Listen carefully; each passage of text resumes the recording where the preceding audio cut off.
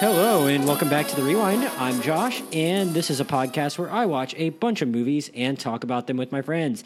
Today we continue our series of revisiting various eras of James Bond movies, and I'm once again joined by Fred Kolb to continue doing this. Fred, thanks for being here. Thank you for having me again. Very excited to continue this. And Daniel Lima. Daniel, thanks for being here.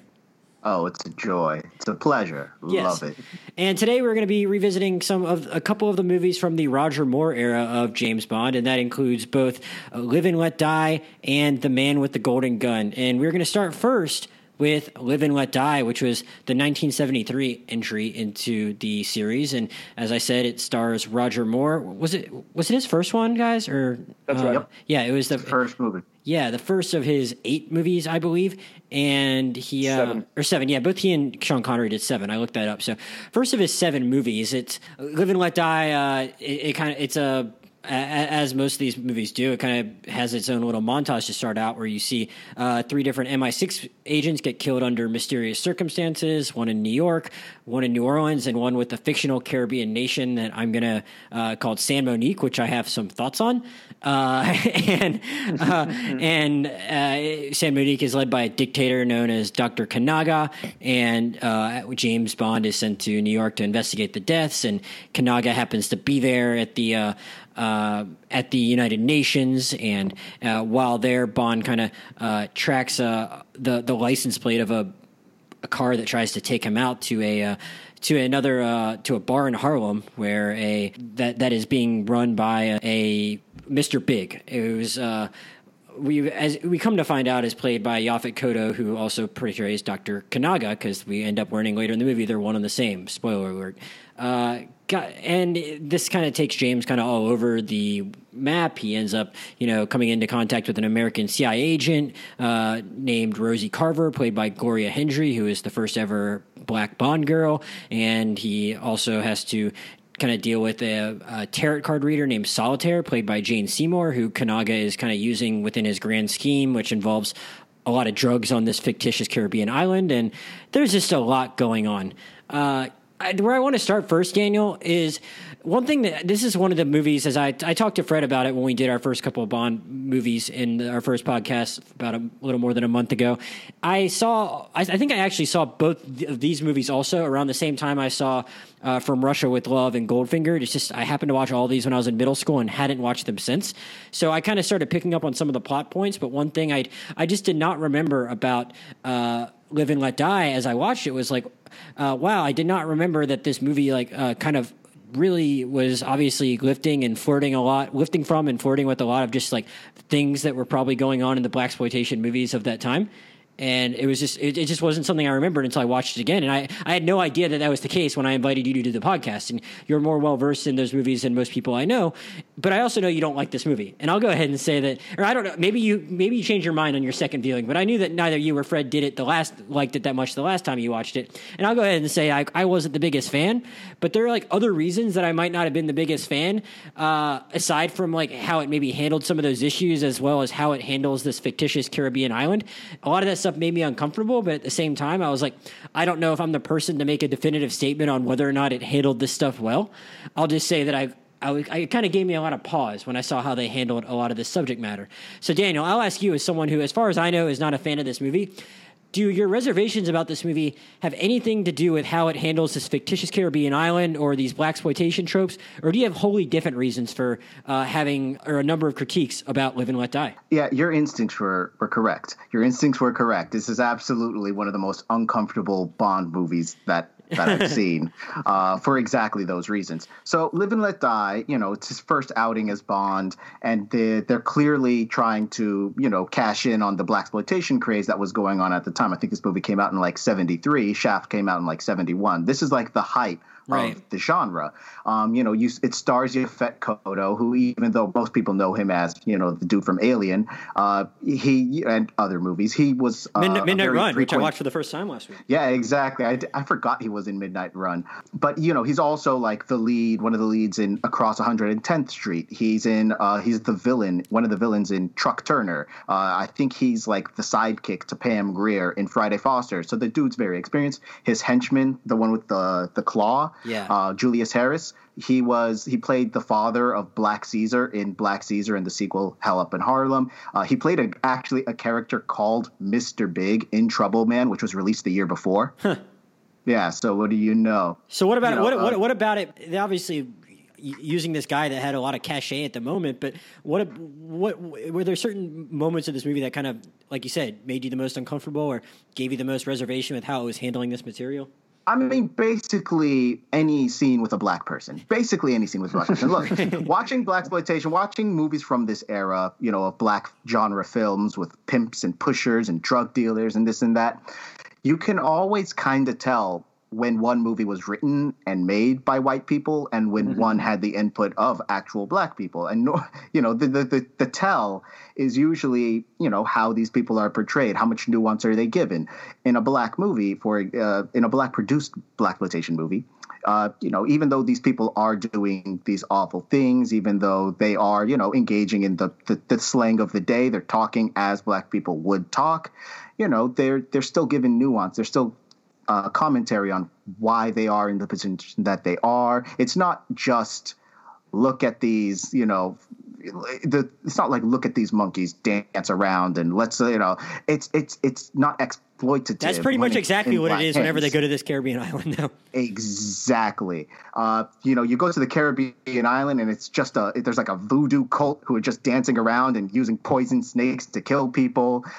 There's like these drug dealers and they're just nasty, like hating white people, and like they're not given any sort of characterization beyond the fact they are black criminals. It's really, really cringeworthy. It's even when you get to the most nuanced black character, honestly, is probably the Bond girl played by Gloria Hendry. Yes, and she has like 2.5 scenes. She has 2.5 scenes, and it's one of the most it's cringeworthy, both as like looking at her as a black actress and looking at her as an actress. Just a female character. Yeah, exactly. She screams. She's incompetent. Bond like slaps her around a lot. Like she's there as basically just a sexual object, and she's useless and superstitious. It is an incredibly backwards image of a black woman, and it's awful to sit through. Yeah, one thing before I go to Fred, I want to ask you, because even me as like a white guy who, like I said, maybe isn't the best person to be making all these comments about how it handles these blaxploitation tropes, even I was able to figure out like, okay, they literally made up this Caribbean island just so they could do offensive shit. Like they could, they could have called it Costa Rica or something, because like it's not like they make up countries all the time in these movies. They go to real countries all the time, and it felt like they just made up a country so they wouldn't take shit for like their depiction of the people on the island. Like they could have just, it could have been Costa Rica, it could have been Jamaica, it could have been whatever. But they're like, for all I know, they thought that this was an actual island, and they just didn't care. Yeah, there is absolutely. Okay. In the treatment of like Afro-American religion and its depiction of black urban life, it basically is one of the most offensive movies of the blaxploitation genre, so to speak. Right, and I knew enough to find all that ritual stuff like super offensive. But I'm thinking back to like the scene with the bar in Harlem, and I was like, I could tell this is probably something that like at least. Is trying to be some kind of approximation of what you might see in a blaxploitation movie. But as we talked about when we did the podcast last year on Dolomite Is My Name, I'm a little bit of a novice in the era, and I was going to ask you like, what would a good version of like that scene in that Harlem bar look like? Because I mean, it seems like your answer is probably just like giving these guys these characters more depth, more so than maybe anything that was actually more so than anything else about them. Is that a correct assessment of kind of what your problem was with how they depicted them, more so than maybe just any other kind of anything else that was on the screen? Yeah, I would say that it comes down to an issue of the other issue with this movie beyond how it treats things about race and urban life. It's just not a good movie. It's just not a good movie. They get there and it's just like filler for Bond to go do his thing. They want to use the aesthetics of blaxploitation, but they don't want to explore what it's about, and it's just discomforting. And then you get to the actual, villain, Yaphet Kotto, one of the greatest actors, of the era. Yeah. One of the worst villains in Bond, I think. Yeah, he doesn't really do anything all that cool. I mean, we're going to talk about, he just like has a plan involving drugs, and we're going to talk about Man with the Golden Gun. And I think one of the things that movie has going for it is that it actually has a intriguing, charismatic villain. But Fred, I want to give you a chance to talk here, and if you want to echo any of what Daniel said, go ahead and do it. But I think one thing I want to ask you, because it was kind of my thoughts on this, was like, because I actually kind of wrote out a Letterboxd review that I didn't post yet. And my thing was going to be like, look, I was really uncomfortable with all this stuff with the black characters. I was uncomfortable with some other stuff in the movie, but like, even if I set all of that aside, like, it didn't have a lot of the other positives that other Bond movies do. It could have had like a lot of those positives and then all the negatives, but I didn't really find that many positives. I know before I even reached out about doing this podcast, or when I first reached out to you, said, yeah, this is not one of the good ones, so it kind of makes sense to talk about that along with one of the better ones. When I first like mentioned doing Live and Let Die, what is your initial reaction to this movie when you think about it as to like why it doesn't work? So before I start with my own thoughts, let me actually read you the quote that I started my Letterboxd review with, because it really encapsulates a lot of the thoughts that I think people have about this movie. So this is from Yaphet Kotto, actually. Yeah. I had to dig deep in my soul and brain and come up with a level of reality that would offset the sea of stereotype crap that Tom Mankiewicz wrote that had nothing to do with the black experience or culture. Oh man, I did not do my research like you did. That's wild. He actually spoke out against it like that. Oh yeah, so he phrased it very accurately and very succinctly. So I think you really find out everything you need to know by the mere fact that the duality of the villain here is the dictator of a banana republic and the drug dealer in Harlem. So really the two black villain stereotypes thrown into one person. And as Daniel already said very nicely, the people behind this movie, a bunch of white guys, would all have grown up in colonial Britain. And the reason why this is especially offensive is, of course, because we live in America, and over the last couple of days and weeks, a lot of us have become more informed, have read about this. And of course, these are very systemic issues in this country that have been going on for a long time. But this is nothing new in the Bond movies. In You Only Live Twice, Sean Connery actually is turned into an Asian guy to blend into a small village community. And he fake marries an Asian girl just so he has a better cover. Oh, God. And that goes all the way, of course, until Die Another Day, where a bunch of North Koreans turn themselves into white dudes to assume new identities. I forgot about that, yes. Yeah, so the Bond franchise has a very proud history of treating minorities unflatteringly, to say the least. And I think why this particularly gets to us is, again, because it is set in America. For the second time in a row, actually, Diamond's set in this country, in Las Vegas, and it was also a terrible movie. But it didn't try to tackle, it didn't really try to feed into any of the emerging genres of the 1970s. And now looking back at this really just seems like a very ill-advised cash grab by people who had no idea what they were talking about when they made this movie. Yeah, and I want to talk about another aspect of this movie because, I mean, I feel weird not talking about like the actual plot of it yet, but to be honest, there's really not all that much compelling content to talk about with respect to the plot, so I'm going to talk about just my other huge problem with this movie, and that is its treatment of women. And I want to say, you guys are maybe a little more familiar with old Bond movies than I am, and when I decided I was going to start watching old movies, I went into it very consciously being like, all right, I'm not going to try and be like super woke guy that's looking out for the women. Like I'm just going to go into this with full understanding that they did not treat them well, and that was just kind of what they did in this time. And these women fall into bed with James in 30 seconds, and you just kind of have to kind of try and get past that and enjoy the rest of the movie and not be bothered by that. I was fully aware of that aspect of how these movies treated women, and I was just going to try and like not be like the super woke guy, like venturing into these movies of a different time while acknowledging that they had some issues with respect to that kind of treatment of women. But like, holy shit, guys! Like this, it was so uncomfortable watching it. Not only from a race perspective, but from a gender perspective, because you already mentioned how Rosie has 2.5 scenes, and then the first scene, like within 45 seconds of when she shows up, like James like just tries to pressure her into having sex, and it's like not only uncomfortable because like it'd be uncomfortable if that was any woman. But he's kind of in a position of authority over her. While they work for different agencies, it is very clear that like he works for, he's the experienced one in the room and she's the not so experienced one in the room. And he just like straight up goes for it without like really any real indication that she's into him. Like most Bond girls do make those kind of eyes towards James within the first 15 seconds. He hadn't even had that yet. And he just kind of like just is totally trying to go for it. And it's like, this is not good, James. Don't do that. So there's that. And then there's the other thing where it's like played off as a complete joke where he just loads the tarot card deck to trick Solitaire into sleeping with him and taking her virginity, which is super fucked up. Yeah. And then it's like, oh, and maybe they tried to justify it by being like, oh, but no, that's a plot point because she can only be a virgin and have her powers, which is like, no, that is not a good plot point. That doesn't make it okay. It doesn't make any sense. It also doesn't make any goddamn sense. No, I mean, it's awful. It's awful. Like, I agree with you. When I rewatched the movie, I saw the tarot cards and I was like, what the fuck? What kind of fucked up person does something like that? But then I was like, and also, this makes no fucking sense. What are they even talking about? Beyond, it doesn't even tie into the racism. At least if you're gonna be, offensive, it could be consistently offensive.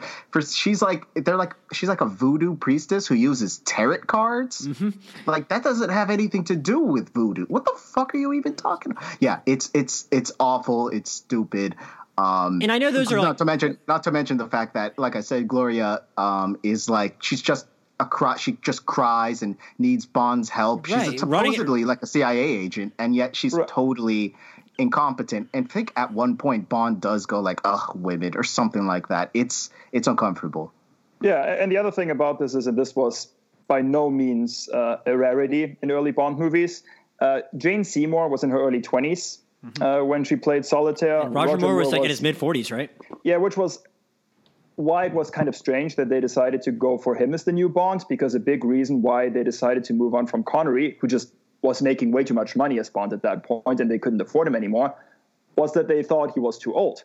And Connery is actually 3 years younger than Roger Moore was. So it was very strange.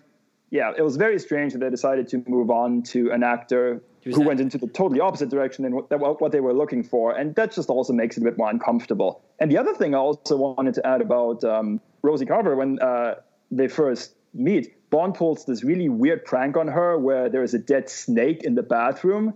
And he knows very well that it's there. And he just kind of gets a kick out of letting her go in there. And then she screams and comes right on running back to him. It's just a very mean-spirited scene all around. And that really didn't make it any better.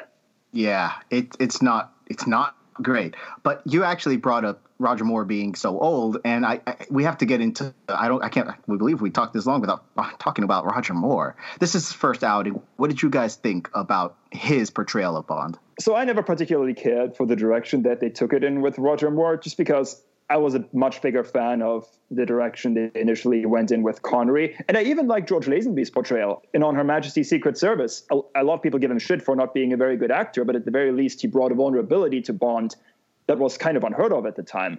Agreed.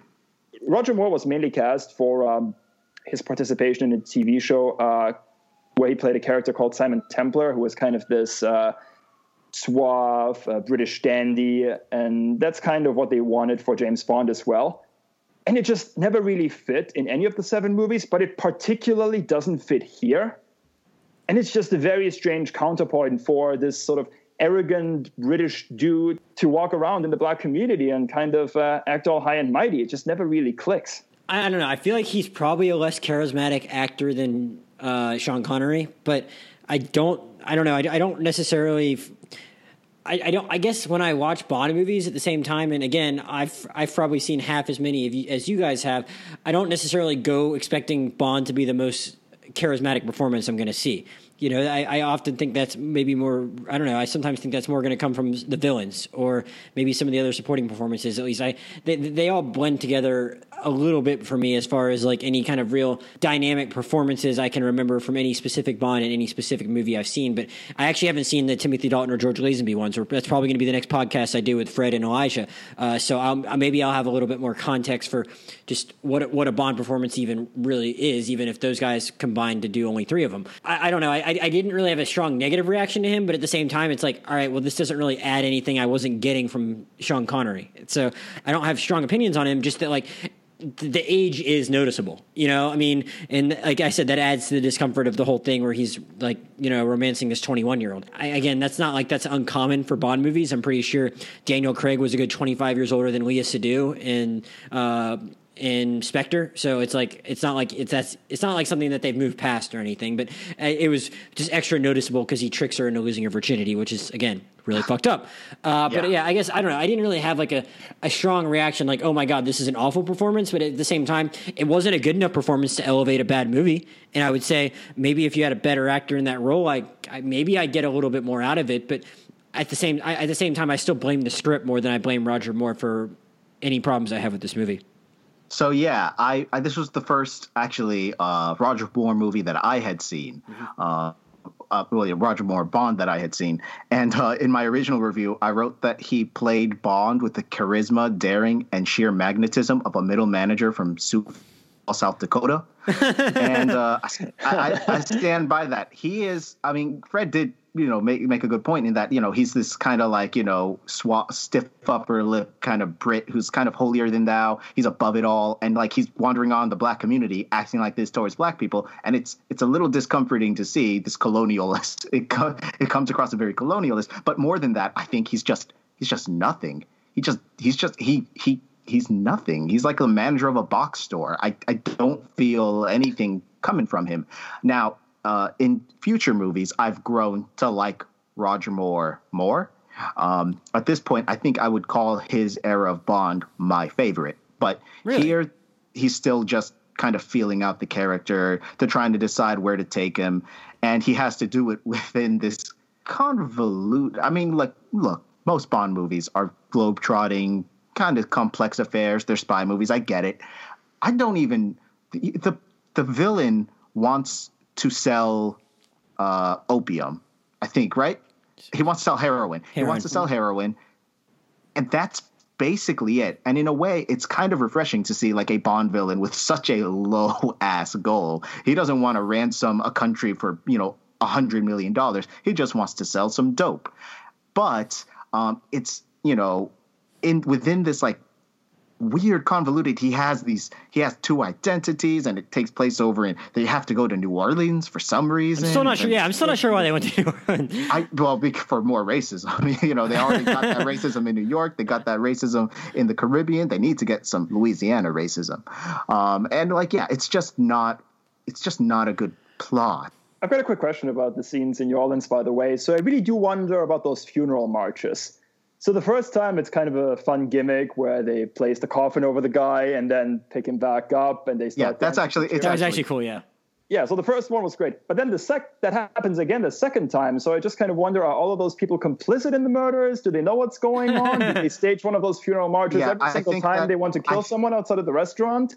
I think that it is like I think that it is like that's part of like there are people on the take. Just like there's like a random cab driver who like. He drives Bond in New York, and you find out he's within the organization, and then suddenly he's over in New Orleans, also working as a cab driver. Like, I just figured they're all on Big's payroll. Yeah, they're all people on his payroll, so that's what I gathered. One more thing I'll say about Roger Moore. I don't know. It didn't. Maybe it would hit me now that I heard you guys say that. Maybe it would strike me differently if I watch it again. Though I have no desire to watch this movie again. But I didn't necessarily. Doesn't get better. Yeah, I guess. Yeah, this was your second viewing too. But I didn't necessarily think when he first walked into that Harlem bar that he was acting like he owned the place.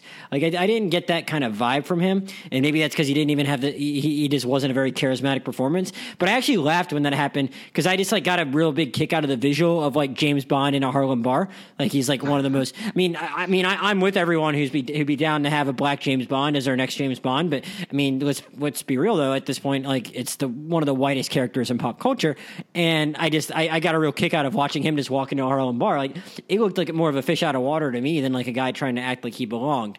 And I will say to that note, yeah, there is.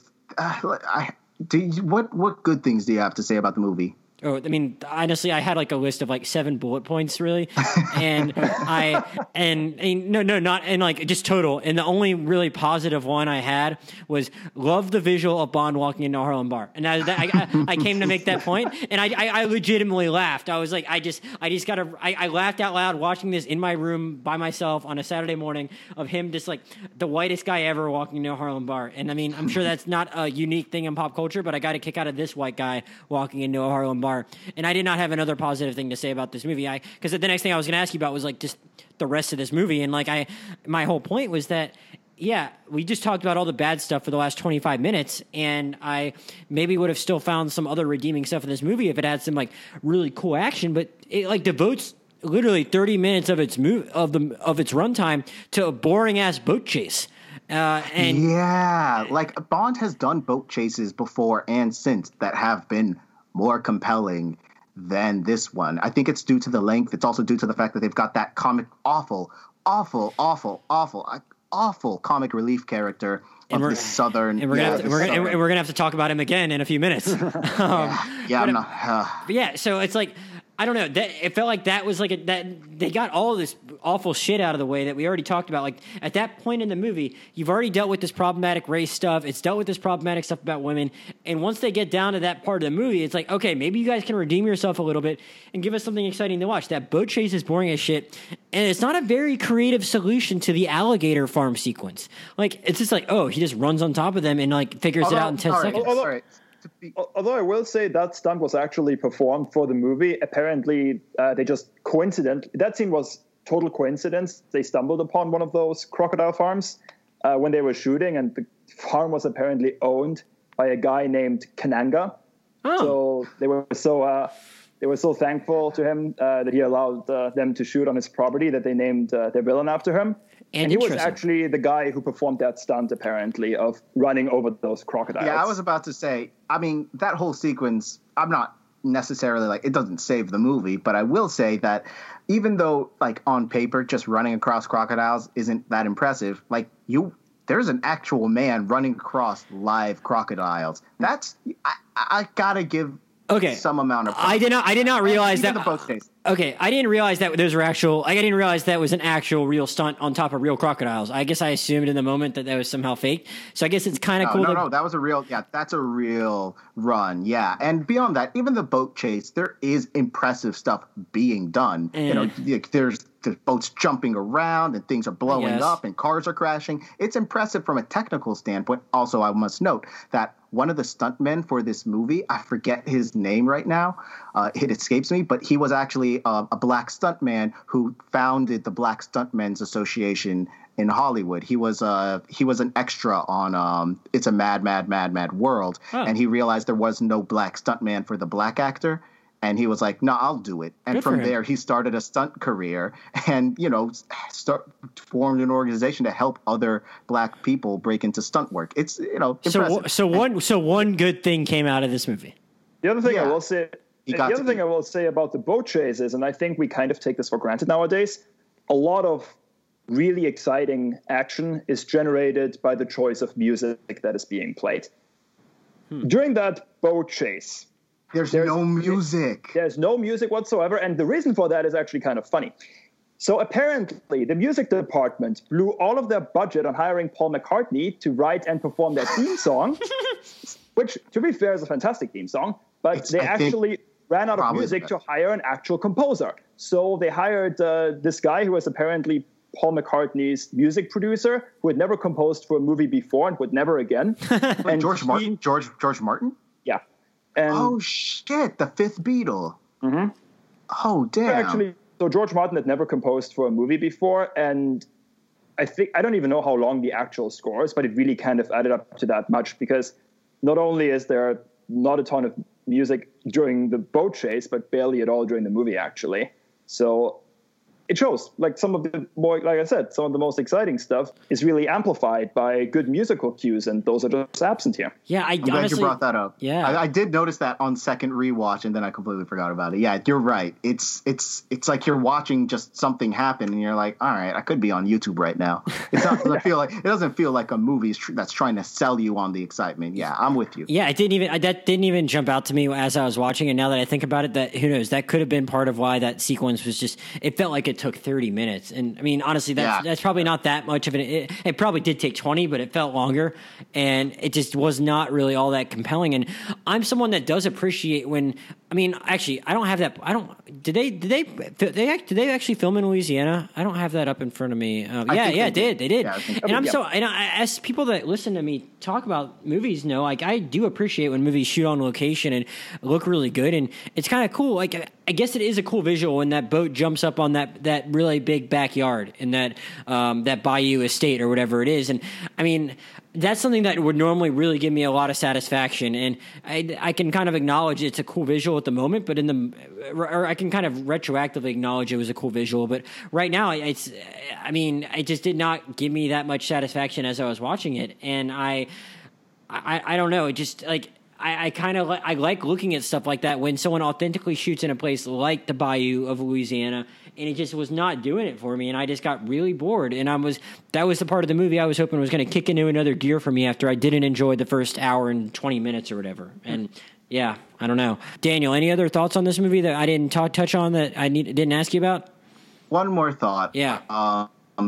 The final scene is actually like a train fight that's clearly like a callback to For Russia with Love. Yes. You know, it's James Bond fighting the hook hand guy, Julius Harris. And like it's decent. It's decent. And that's probably one of the best parts of the movie. Yeah, I don't know. Just Fred, decent. Fred, did you have any other thoughts on either that last scene or something else we didn't touch on yet? That special effect of Kananga getting blown up has aged horribly. Oh, yeah. Good God. Like, you can even see when he flies up to the ceiling that the picture gets all grainy, and you can very clearly see that it's some kind of puppet that they inflated. Yeah, I honestly totally forgot to bring that up. And, yeah, that and the boat chase. I mean, those are the two big moments that this movie has after being basically an hour and 20 minutes of blah. And honestly, it feels like it whiffed on both. And I don't know. And even aside from that visual, even if that visual hadn't been like laughably bad, it just wasn't anything all that dynamic and interesting. I guess I forgot. Are there sharks in that tank, or are there just more gators? I can't even remember. They're sharks. Okay, they're sharks. Yeah, I mean, yeah, because he has a shark gun. Oh, right. You see, they set it up. It's great. Wait, I just missed my chance to make a joke about Batman 66, as I told Daniel I watched last week. It's the shark repellent in that movie, right? Yeah, they should have had some shark repellent. They could have just totally lifted that. This was 7 years later. They could have figured that out, and that would have been that would have at least made me laugh, even if I thought it was a total ripoff. But instead, it was just like, I don't know, Bond is able to use his. Uses what he has, like a watch, or is it the magnet thing to like just cut himself off somehow, and then he just jumps off like it's nothing, and then the movie's over. I mean, I don't know. It's and then he has the gas gun, right? The gas pellets. That's the shark. That's a shark gun. Yeah. Oh, that's a shark thing where they have the gas in it. Okay. Yeah. So I don't know. It was very weird and not all that well executed, in my opinion. And I don't know, it's just like, if you're gonna have like your movie just be so offensive and bad for like an hour and 20 minutes, at least give us some kick-ass action, and it kind of failed in that department too. I don't know. Yep. All right, guys. Well, I guess we're ready to move on to The Man with the Golden Gun now that we've gotten all the negativity out of the way for the podcast. I'll say I think The Man with the Golden Gun's a good movie. I don't really know. I mean, both of you guys kind of like intimated that you agreed when we were trying to talk about doing this podcast, and it was just like, yeah, I don't know. This is probably one of the better ones from that era, and I thought I was going to have like some really sharp takes, but I'm like, this movie just like gets done when it has to get done, and I didn't really find it really all that. I didn't have like any hangups, I had these big hangups that we just talked about with Live and Let Die, and I'm like, this is just a movie that like goes in and out and does its thing, and I don't know, like, it's funny. Daniel and I just talked a couple weeks ago about like kung fu movies and that kind of thing, and I mean, I guess there was maybe some there was even maybe some opportunity for it to like poorly handle some of the cultural aspects of this movie in that regard, like it did with Live and Let Die. But I actually kind of really liked that digression in this movie, and maybe I was like kind of bracing myself to not do that. But I don't know. I just found that it's a pretty good movie, and I'd say the biggest thing that I would have to say about it is that it has a good villain. And we just kind of talked about how it kind of screws that up in Live and Let Die. And it's funny because The Man with the Golden Gun came out in 1974, and it was like a year after this one. Also had Tom Mankiewicz as the writer and Guy Hamilton as the director. So it kind of kept the same team in place that they just had. And yeah, I mean, obviously, it's like we just talked about, maybe these white dudes are just going to struggle with trying to like rip off blaxploitation movies, and maybe just getting away from that, it was bound to get better. But I don't know. I really enjoyed this movie. And Fred, I'll let you go first since I went to Daniel first on the last movie. What do you like about The Man with the Golden Gun? So the first thing I would say is when you said you were wondering if there were going to be hot takes about this movie. Liking this movie is a bit of a hot take, actually. Yeah, I didn't realize that because both of you guys liked it. And I went back and looked, and apparently it was actually kind of frowned upon at the time. Yeah, I get the sense that this is not a very popular movie. It definitely wasn't back then. It wasn't well reviewed at all. And even today, a lot of people aren't too hot on it. And I will say it has a lot of very obvious flaws that I thought became this time around when I was watching it. But the fact that it does have a fantastic villain and some really great locations, I think it goes a long way towards redeeming some of those issues. Christopher Lee, who people obviously know nowadays from his appearance in Star Wars and Lord of the Rings, and basically him playing any horror character that was ever invented. He's just a very charismatic, sinister, sophisticated guy who brings a lot of gravitas to this part. You really get the sense that even though he says to Bond that he doesn't have anything against him personally, that this is a very personal rivalry that plays out throughout the movie, because he even has a statue of Bond in his personal maze on his island in the South Pacific. Before they even meet. Yeah. Yes, exactly. So clearly Scaramanga is somebody who takes pride in being the best at what he does. I mean, guy charges $1 million per shot. So in 1974, yeah. Yeah, so clearly the guy has a ton of confidence in what he does. And the idea that there's somebody out there who might be better than him, even though Bond is obviously not a contract killer, but works for the government, that doesn't sit well with Scaramanga. So I really like also that they don't meet for a long time and Bond doesn't even realize what he looks like. It just adds a very strong air of mystery, and it gives Scaramanga a lot of credibility as this anonymous guy who's kind of lurking in the shadows. So I really think it does a great job setting up that rivalry. So when they do actually meet, and for that final scene on the island, it feels earned. And I think The Man with the Golden Gun really can take pride in having created one of the greatest Bond villain dynamics, definitely of the Roger Moore era, and I would say of the entire Bond franchise. Yeah, Daniel, why does this movie work for you? Well, first off, he is absolutely right. The best part of this movie is the fact that you have this wonderful foil of Bond in Christopher Lee. Both assassins, both the best at what they do. One for private industry, one for, the government, one for, the betterment of society, one for the betterment of his paycheck, of his bank account. They make a fantastic interplay. I love the little detail that for no reason Scaramanga has a third nipple. It does nothing. It does nothing for the character other than just distinguish him a little bit, even physically, from other men. It's lovely. But beyond that, this is where Moore's run starts to find its swing, in my opinion. This is them cashing in on kung fu movies, setting the action in Asia, having all these martial artists show up. Although, from my understanding, most of these people are not actually martial artists, like the Hong Kong cop that turns out to be a British asset who does kung fu in the movie. He learned it for the movie. Like he was not, he's not like a big martial artist or anything like that. And I wish that you would have seen more, taking in like Hong Kong action talent into this movie in the same way that there's a lot of blaxploitation stars in Live and Let Die. This actually does start to embrace that like very silly B-movie energy that came to define the Moore era. And I found it super refreshing, especially after I had seen Live and Let Die. Well, let me ask you then, because just as you are more well-versed in blaxploitation, as anyone listened to our podcast a few weeks ago, you're also more well-versed in Kung Fu movies than I. You basically recommended Kung Fu movies for like 12 minutes in a row without me speaking on the podcast. So I think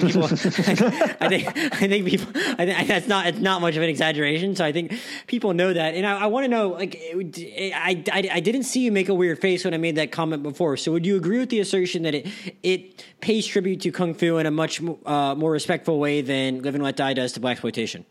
Well, I'm inclined to say yes. Admittedly, I am not an Asian man, and I am a black man. So, right. And I do want to point out that there are still some, questionable stuff about race and women, as usual in a Bond movie.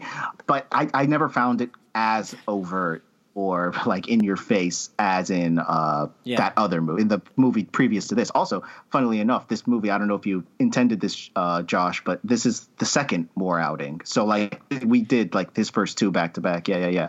I did not know that. I think I happened to see them like back to back when I first watched them. So yeah, that works out real nicely. So yeah, I think that this is where it starts to find its groove. It feels like a big budget B movie, honestly. You have these like big kung fu brawls. I do think that I wish the action was like a bit better, but honestly, for a Western martial arts movie in 1974, when, I think, when does Enter the Dragon come out? Like 72? Like, I think that the action is surprisingly decent. It does kind of like, it's more Bruce Lee than like Shaw Brothers, which I think it's a little worse, but whatever. It's decent action. The stunts are, I think, more impressive and better. The sequences are more cleverly designed. Like I love that funhouse sequence in Scaramanga's mansion with Bond. It feels like almost like I don't know how to pronounce his name. I apologize, but Seijun Suzuki, the Japanese director from the 60s, Japanese New Wave stuff. It feels very influenced by him. Like they're taking a lot of swings, pulling from a lot of influences in order to make something wholly unique within the Bond franchise, and I love that. Yeah, Fred, how did you think the action in this movie stacked up to other Bond movies of the year? Well, there was another not particularly exciting boat chase in this one. I'm not really sure I would even call it a boat chase. It's significantly shorter. You mean the car chase?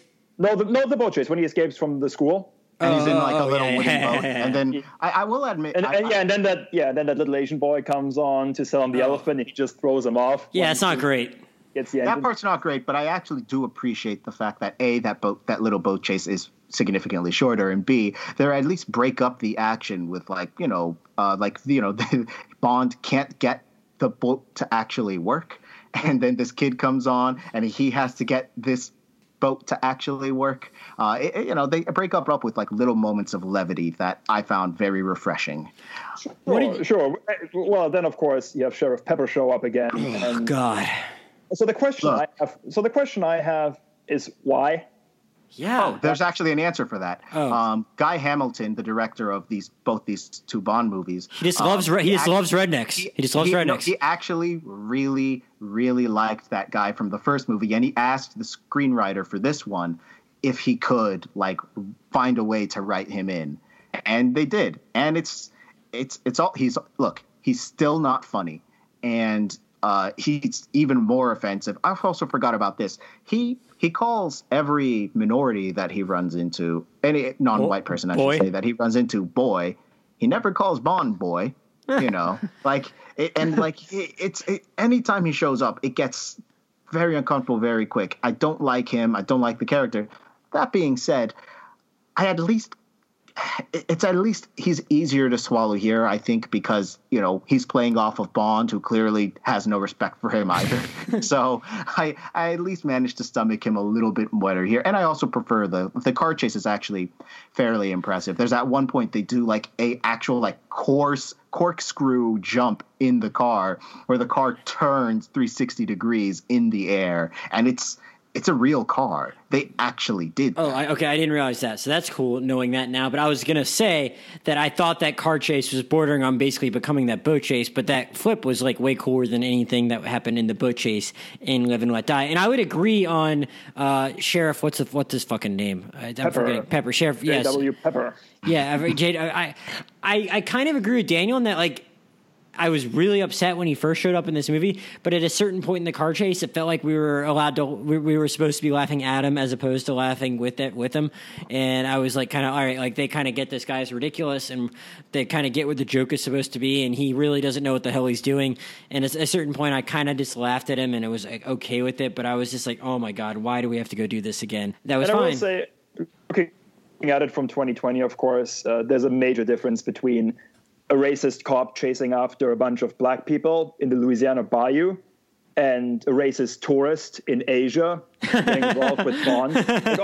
Obviously, those are two very different things from today's context, and he's definitely easier to stomach in The Man with the Golden Gun than Live and Let Die. Right. When you see it from that point of view. Right. So if he doesn't add any particular value to those scenes and he isn't especially funny, yes, he definitely isn't used as egregiously here, even if, of course, everything that comes out of his mouth is just as racist and insufferable here as it was in Live and Let Die. Yeah, it's just very weird that they seem to get a kick out of, like, just... Well, they got a kick out of the racist... By the way, real quick. Yeah.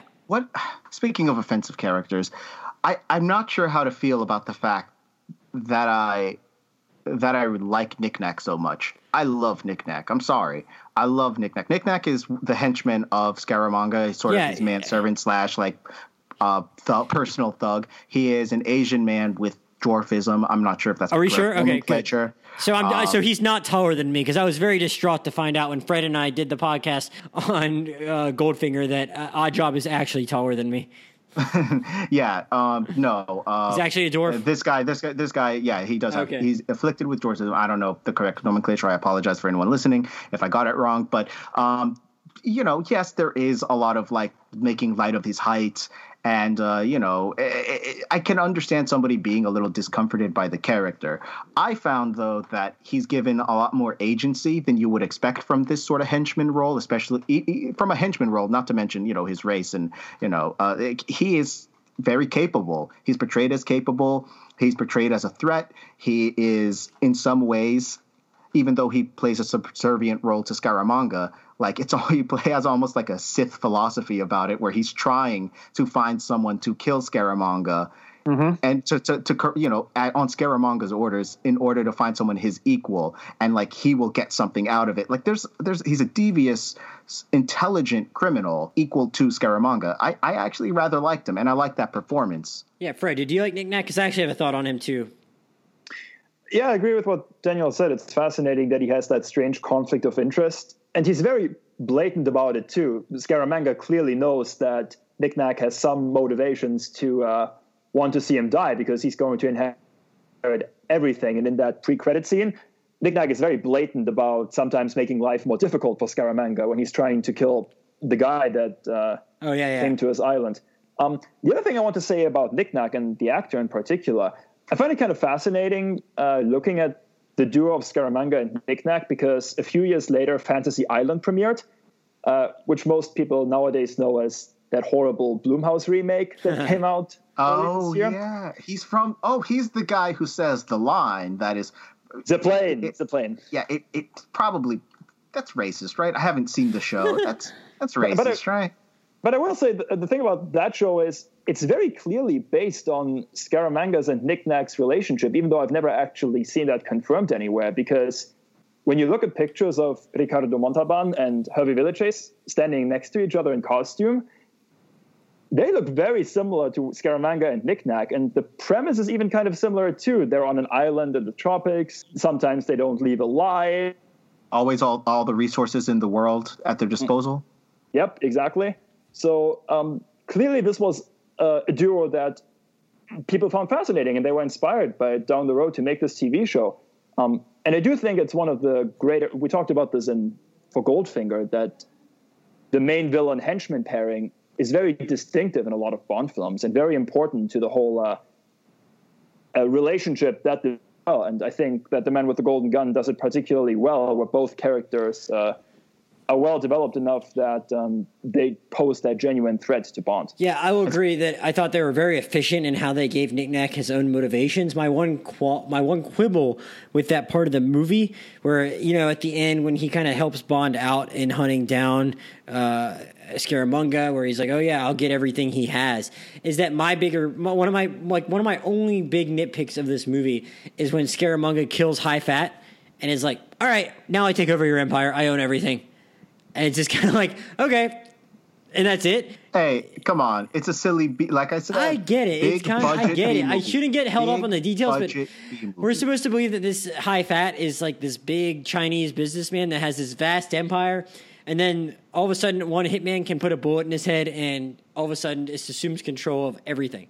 And I was just like, okay, that seems a little easy for you there, Scaramanga. And then it's supposed to be equally easy for Nick Nack to just take over everything if you die too. It's like, I would like to. Well, I mean, all right. Well, first off, the Nick Nack thing, I think the assumption is that it's in his will that Nick Nack would get everything. As for the other scene, I mean, I'm with you, but A, silly B movie, and B, the scene where he does it is cool as hell. The businessman is like admonishing Scaramanga for his failures, and Scaramanga's just putting together his gun, and then he's like, "All right," and then he plugs him. It's wonderful, and Christopher Lee plays it perfectly. Now, what do you think of Roger Moore's performance in this one? Fred? Is that a question to me, or Josh, you want to go Fred, first? you go first, because I'm still pretty mad on him in general. Fred, did you have any distinct thoughts on how he did differently in this versus Live and Let Die? I do, but let me come back to the previous topic very quickly, because I do want to say something about that scene with High Fat, because the weird thing about him assuming control of his business empire is we never really see the consequences of that. It's never really brought back into the movie. All Scaramanga does is he takes the Solex with him, and that's pretty much it. Like, he never actually does anything with those new powers. So I didn't mind that particular scene. Well, we found out what he was going to do with the new powers, I guess. Like, he wanted to kind of grab control of the solar energy source and then get paid off by oil sheiks to not use it, which I thought was at least kind of it. Like, I don't know, I guess kind of a smart plan. I will say that this is when the movie is like trying to tie in the then current energy crisis into the film, and I don't think it's very it's certainly not as affected as just Scaramanga's duality with Bond or the Kung Fu stuff. It's funny, kind of funny how I've talked now 3 of the 4 Bond movies I've talked about with Fred, and in Goldfinger it was, we're gonna spoil all the world's gold supply, so then you have to get the gold that I have, was what that villain was gonna do. And in Live and Let Die it was, we're gonna flood the heroin market, and now you'll have to buy my heroin when everyone else is out of business. And now it's like, all right, now I'm gonna have all the energy, and now I control the energy. It's a well they return to. It's a well they return to a lot. And you know what? That's fine by me. That's fine by me. Yeah, yes, but let me get back to your question about Roger Moore, though. I kind of sidetracked us here. So I think that, and I think this is largely due to Scaramanga being such a vital part of this movie. I think Christopher Lee and Roger Moore really kind of amplify each other's performances. They complement each other, and I think Roger Moore meets the moment very well, actually, where you get the sense that he's more comfortable in his shoes, that he is actually...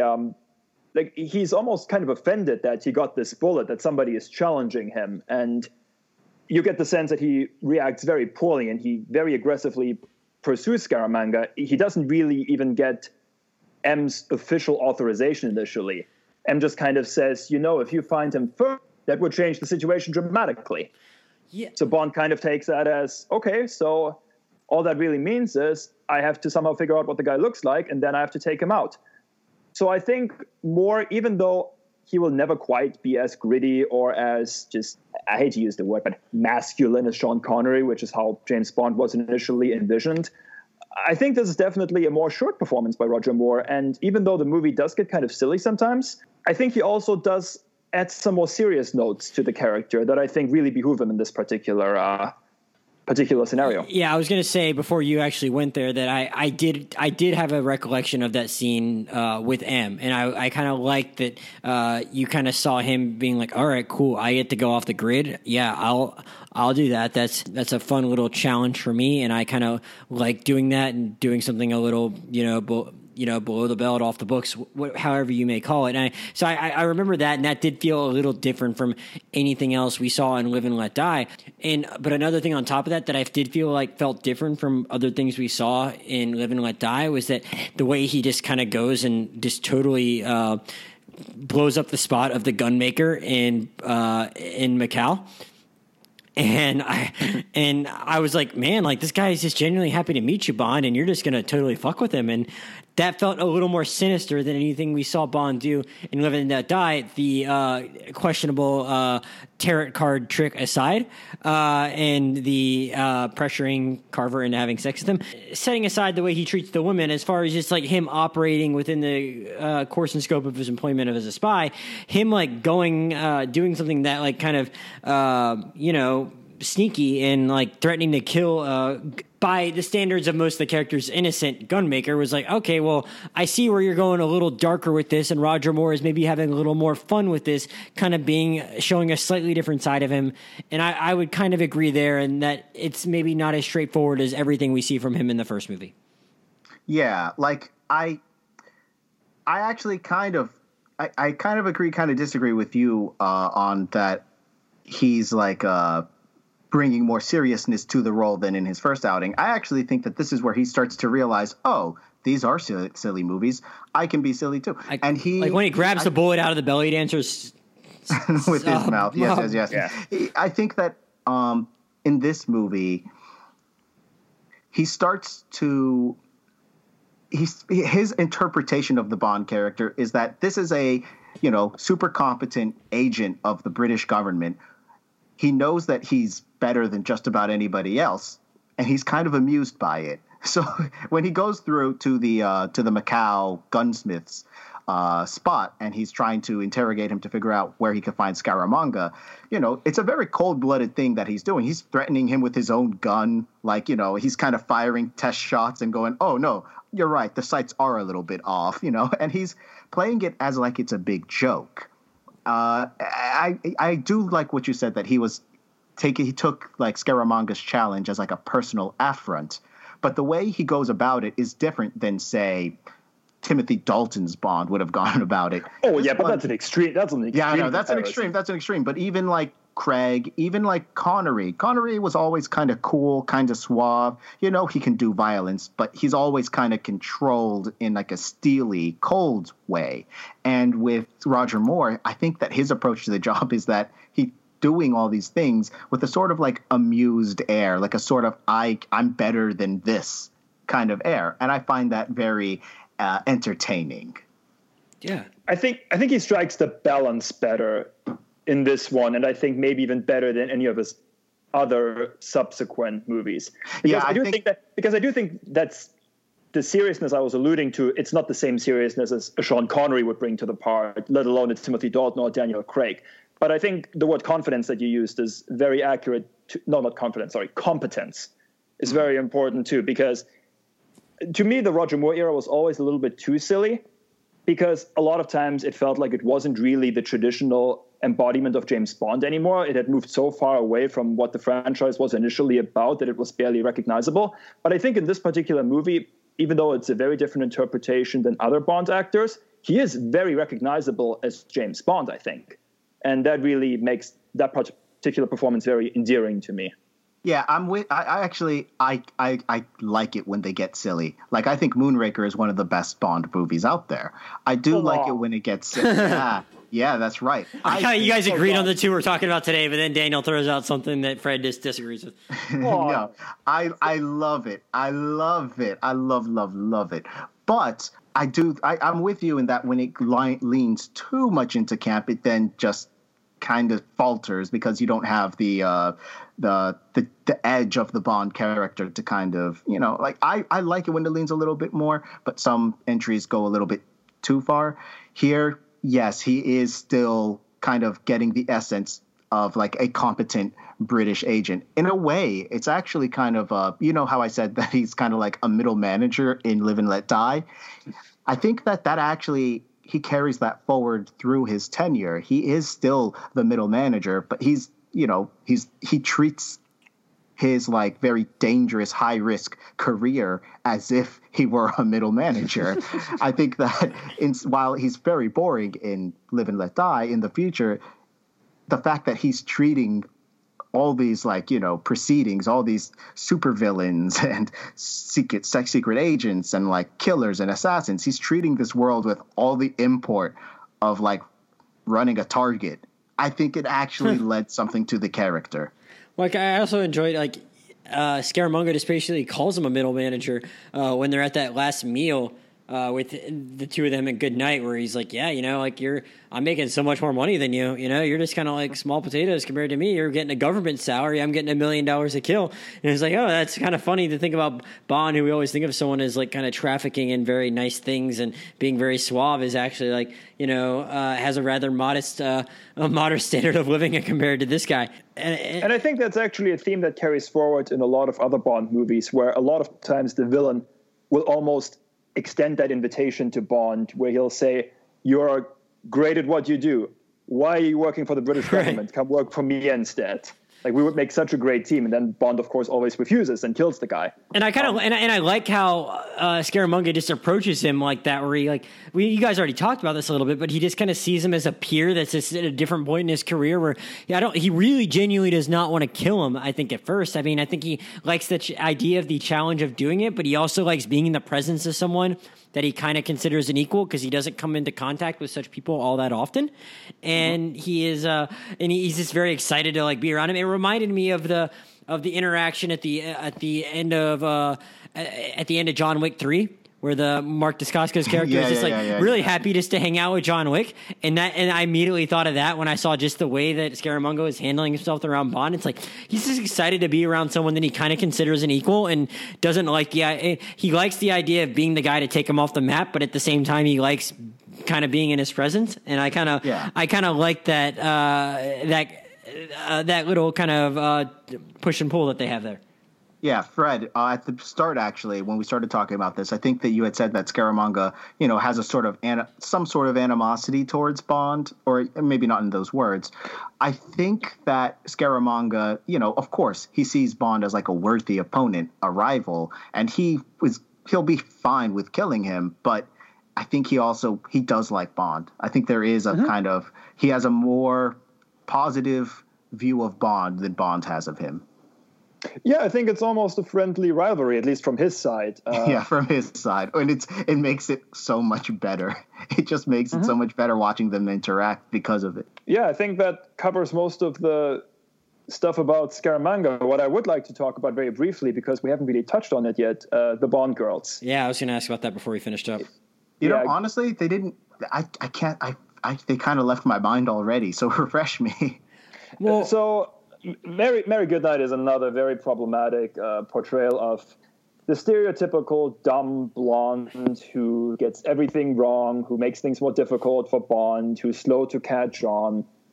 And then, of course, there's that scene where they're about to go to bed together, and then another Bond girl happens to walk in, and she has to go into the closet. Oh, yeah. Has to be there for 2 hours, while Bond does it with another Bond girl, who he incidentally... slapped around earlier in the movie when she wouldn't cooperate with them.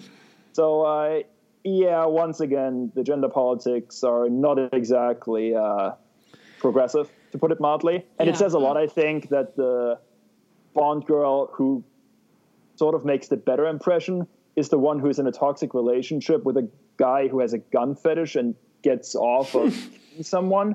Yeah. So... not ideal. Yeah, I didn't know this actually, but Maud Adams, who plays Scaramanga's paramour, she actually played Octopussy in Octopussy. Yeah. I did not realize that, and I gotta admit, Octopussy, I don't even remember the movie. I saw it like a week ago. I don't remember it. Really? I was going to ask you, because I remember you told me when you were watching it, and I just assumed you'd have more opinions about her because of that, but no? Yeah, no. Yeah. Yeah, but Octopussy was the first Roger Moore movie I ever watched, and the reason why I have strong recollections of it is because a decent chunk of it is set in Germany. Oh. But, there you go. Really not a memorable film. Well, I guess my thoughts on the girls were that, I at least respected the fact that, they gave the Maud Adams character's name is Andrea Anders, and at least they gave her some kind of grand plan and allowed her to, fit into the larger narrative. And that way, even if they're kind of retconning it in later on, where she's like, who do you think sent you the bullet in the first place? It was like, well, that actually does make a sort of sense, because I remember rewatching the movie and going, wait, so he could have shot Bond, but he didn't. why did he shoot the other guy? I'm trying to remember. And then I remember, oh, yeah, because she's the one who brought him into the events. Yeah, I actually appreciate so it kind of made a little sense that, like, oh, that she at least had some kind of long game, even if she didn't pull it off. So I kind of like that. I agree that, like, Mary Goodnight is just, like, not a great character, and it's kind of unfortunate that she's just there to make eyes at Bond and be really bad at her job.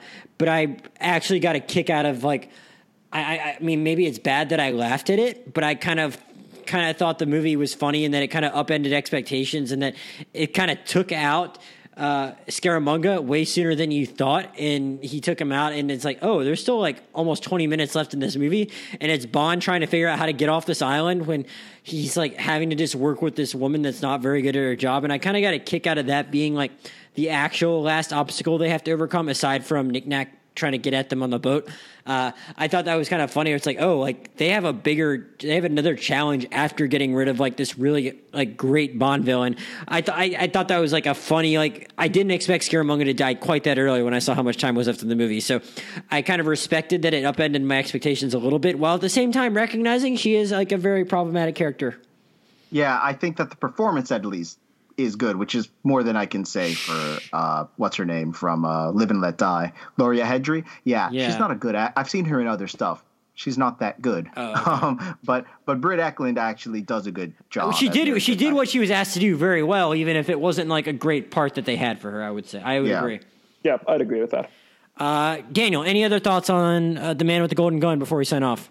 Yeah, I think we covered it pretty well. I think that it's one of the best Bond movies. I used to say that it is the best, but on this rewatch, the more problematic elements and, you know, the inclusion of that goddamn sheriff, it made me, I think, bring down the where I put it in amongst the Bond rankings. We don't have the time to do all 26 right now, but actually, do you guys have rankings for the Moore era? No, I haven't watched enough, but before I let Fred answer that question, I will say one other thing, because I had asked you about the Kung Fu earlier, and I don't think I actually talked about it, was that, you know, it was just kind of funny, because we saw Roger Moore, like, at least having to, like, learn some level of some kind of fighting to actually fight these Asian actors, and I don't know if you had thoughts on those fights specifically, Daniel, because that was what I meant to ask you, but I actually got a kick out of it, and I thought it was kind of funny to, like, for a second I thought they were just going to kick his ass, and I kind of liked the actual contrast of him kind of holding his own, but like doing it in a very different manner against these people that were learning, like showing more traditional kung fu. And I just thought it was an interesting spin on that kind of fight, and having some guy somehow not get his ass kicked, but at the same time not exactly look like he knew what he was doing. Did you have any thoughts on that little digression of the movie, which, as I intimated at the beginning, I kind of liked, and it didn't feel like it was making fun of that part of Chinese culture? Yeah, the action, like I said, I would have preferred it if it like leaned a little more Shaw Brothers with that flowery choreography that they're known for. Sure. But you know, it's decent. It's decent action. I actually think on rewatch, there's like you get a fight between two of the practitioners, not including Bond, and I think it looks almost like Silat, like Pencak Silat, the Indonesian martial art featured in the Raid series.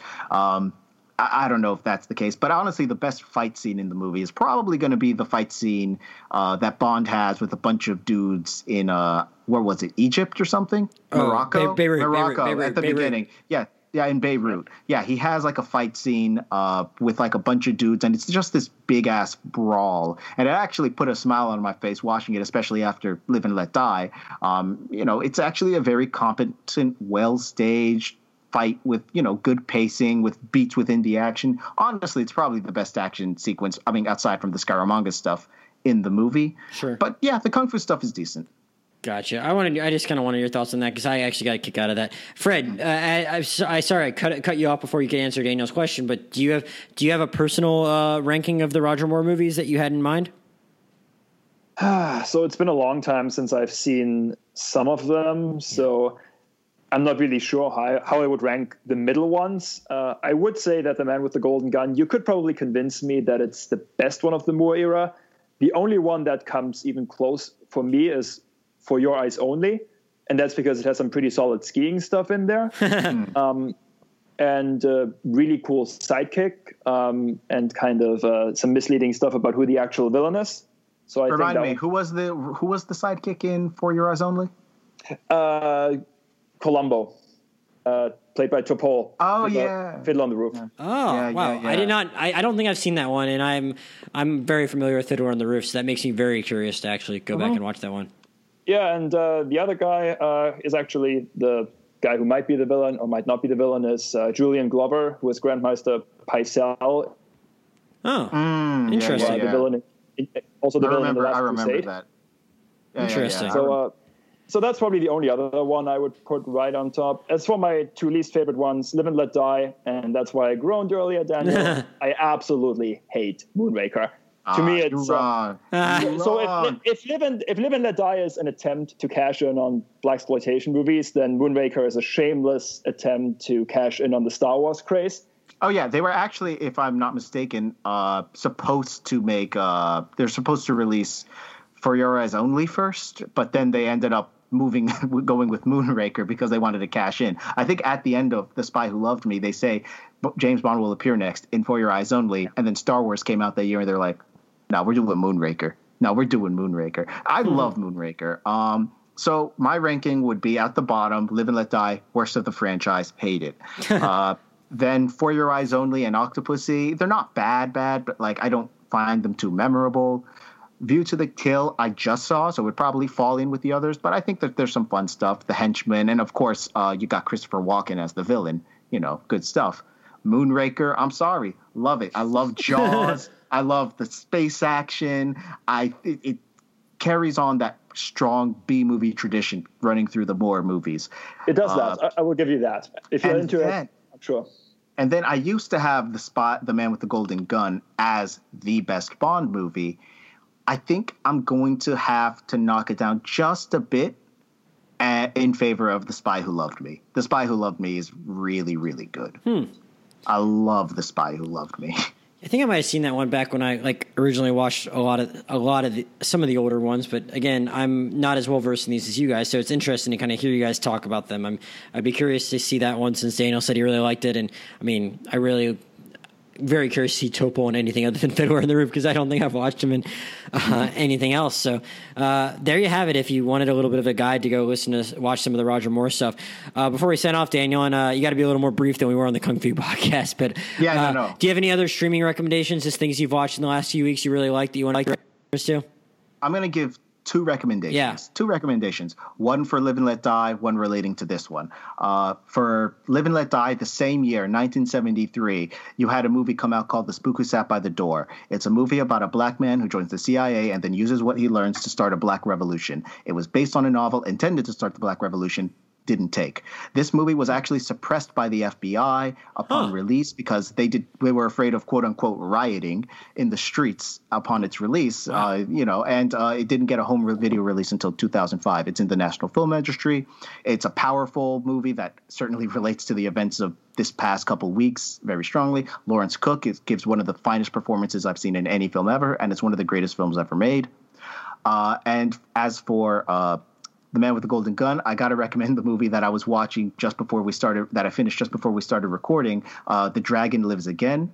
The Dragon Lives Again is a movie about Bruce Lee going into the underworld after his death. It's one of the many movies after Bruce Lee died that exploited his death in horrible ways, but at least here you get a little bit of fun. You get a little bit of fun because he shows up in the underworld and then has to fight against a bunch of these figures that are trying to take over the underworld. He fights The Godfather. They even use The Godfather music. He fights Zatoichi, the blind swordsman from the Japanese film series. He fights Dracula. He fights Clint Eastwood, aka the man with the no name. He fights Emmanuel, the 70s French softcore porn character from a very popular series of movies in the 60s and 70s. The Exorcist from The Exorcist. The one-armed swordsman Popeye shows up. Kane from the Kung Fu TV show, and it's not a good movie. It's not a good movie, but God damn it, I love this. It is if that description gets you at all kind of interested, you'll probably get something out of it. Very fun. Well, there you go. Daniel gave you some good recommendations if you wanted something similar to either of the movies we just discussed more in depth. Fred, anything you've watched in the last couple of weeks that you want to direct people to? Sure, I have two recommendations, which will not be piggybacking off of our two movies that we just discussed, though. The first thing I want to plug is the Turner Classic Movie Library that's available on HBO Max now. Yes. So you have a ton of classics on there that have never really been available for streaming before. Lots of Best Picture Oscar winners from the 30s and 40s that are kind of difficult to find online. I would say it's a little bit of a different selection than on the Criterion channel, but also a lot of older movies that you might not have really seen if you have only stuck to more recent, newer releases. So I would highly recommend that. If you have an HBO Now account, it should have been converted by now. If you have HBO Go, I'm not sure how that's going to work. It depends on your cable provider. It's a short answer. Okay. The second thing, since we're already speaking about HBO, and a new miniseries starring Mark Ruffalo called I Know This Much Is True, where he plays a set of twin brothers. One of them is a paranoid schizophrenic who cuts his own hand off and then has to go to a mental hospital, and his increasingly frantic brother is trying to get him out. A fantastic supporting cast of really strong female performers, including Archie Panjabi, Catherine Hahn, Juliette Lewis, and Mark Ruffalo, who is obviously known primarily these days for smashing things in the Avengers movies and spoiling the latest Avengers movies on television. Really fantastic performance. He plays both twins, both the one who has schizophrenia and his brother who's trying to get him out. Very sad, very heavy stuff, but that guy can act, and he's going to win awards for this. It's 6 episodes. Last one is going to air on Sunday. I highly recommend it. All right. I hadn't actually gotten into that yet, but I'm glad to hear someone else can vouch for it. So maybe I'll give it a shot soon. I'll second what Fred said about HBO Max. It has a great collection. I didn't love anything I've watched since the last podcast I did on it, but I was only a couple things. So instead, I will just I'll recommend. I'll recommend. Shoot, did I just lose what I was going to talk about? Shoot, I thought I had something else in my head that I don't know. Oh, yeah, I'll recommend the Good, the Bad, and the Ugly. I watched that on Netflix, and I was a little intimidated by it because it's like 3 hours long, and I don't particularly love Westerns consistently. I sometimes do, I sometimes don't. To start a 3 hour one was very intimidating, but I would say like 90% earns its runtime.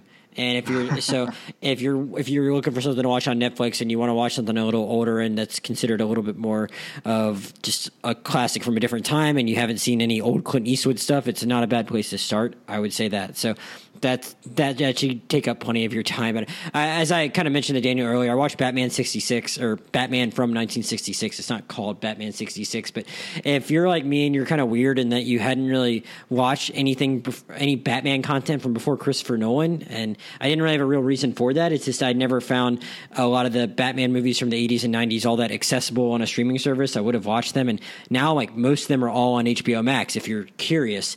I think they're on Vudu also.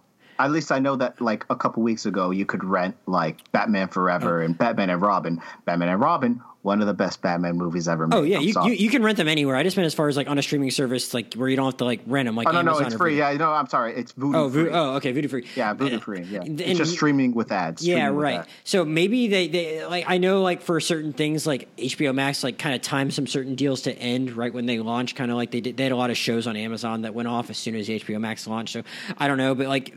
All the other Batmans from like the 80s and 90s are on HBO Max. The 1966 movie is not, but I watched it. And like, if you've only seen like Christopher Nolan on as far as Batman movies, and then you watch Batman from 1966, it's like jarringly amazing for just how different it is and how it like has colors and stuff like that. So I will recommend that, and I'll for something a little more light and fun, and which is weird to say about a Batman movie. Like I said, if you've only seen more recent stuff. I'm telling you, man, I'm tired of serious Batman. Yeah. The next Batman, we need to get what's his name? Billy Eichner. Billy Eichner needs to be the next Batman. Well, I've been saying it for years. You got to get through Robert Pattinson Batman first, which I think will still be good because Robert Pattinson is good and so is Matt Reeves. But watch Batman from 1966, even if you have to pay $3.99 for it, it's worth it. Watch Good, Bad, and the Ugly. Fred, if people want to follow you on Letterboxd, how can they do that? Yes, please do follow me on Letterboxd. The name is Fred Kolb. That's FredKolb for a bunch of reviews for Bond movies, new releases, once we start getting new releases again, and presumably a bunch of classics from the HBO Max library. So stay tuned for that. Give me a follow. Yeah, Daniel, do you want people to follow you on Letterboxd or anywhere else? But if you do want to, Felonious Funk. Okay. Felonious Funk on Letterboxd. As usual, I'm Josh Chernovoy, JoshJurnovoi on both Twitter and Letterboxd. Podcast Twitter is Rewind Movie Pod. Podcast Gmail, the rewindmoviepod@gmail.com. So give us any feedback there. If you have any suggestions on old stuff you want us to revisit, please do that, because it looks like we'll probably be doing this for at least a few more months, because who knows when we're getting a new movie again in theaters. We'll be talking about a couple new Netflix releases, though, over the next couple weeks, because Daniel will be joining us to talk about The Five Bloods and talk a little bit about Spike Lee's filmography in the context of what our country is currently going through in the next week or so. And Fred will maybe be back for an old movie, but we'll definitely be back with our friend Elijah to talk about both On Her Majesty's Secret Service and also maybe the Timothy Dalton movies. I think we're all going to squeeze that into one, since they're kind of like their own little corner of the Bond universe in some way, because those guys didn't do a ton with License to Kill and Living Daylights on top of that. So everyone stay tuned for all of that, and we'll see you next time.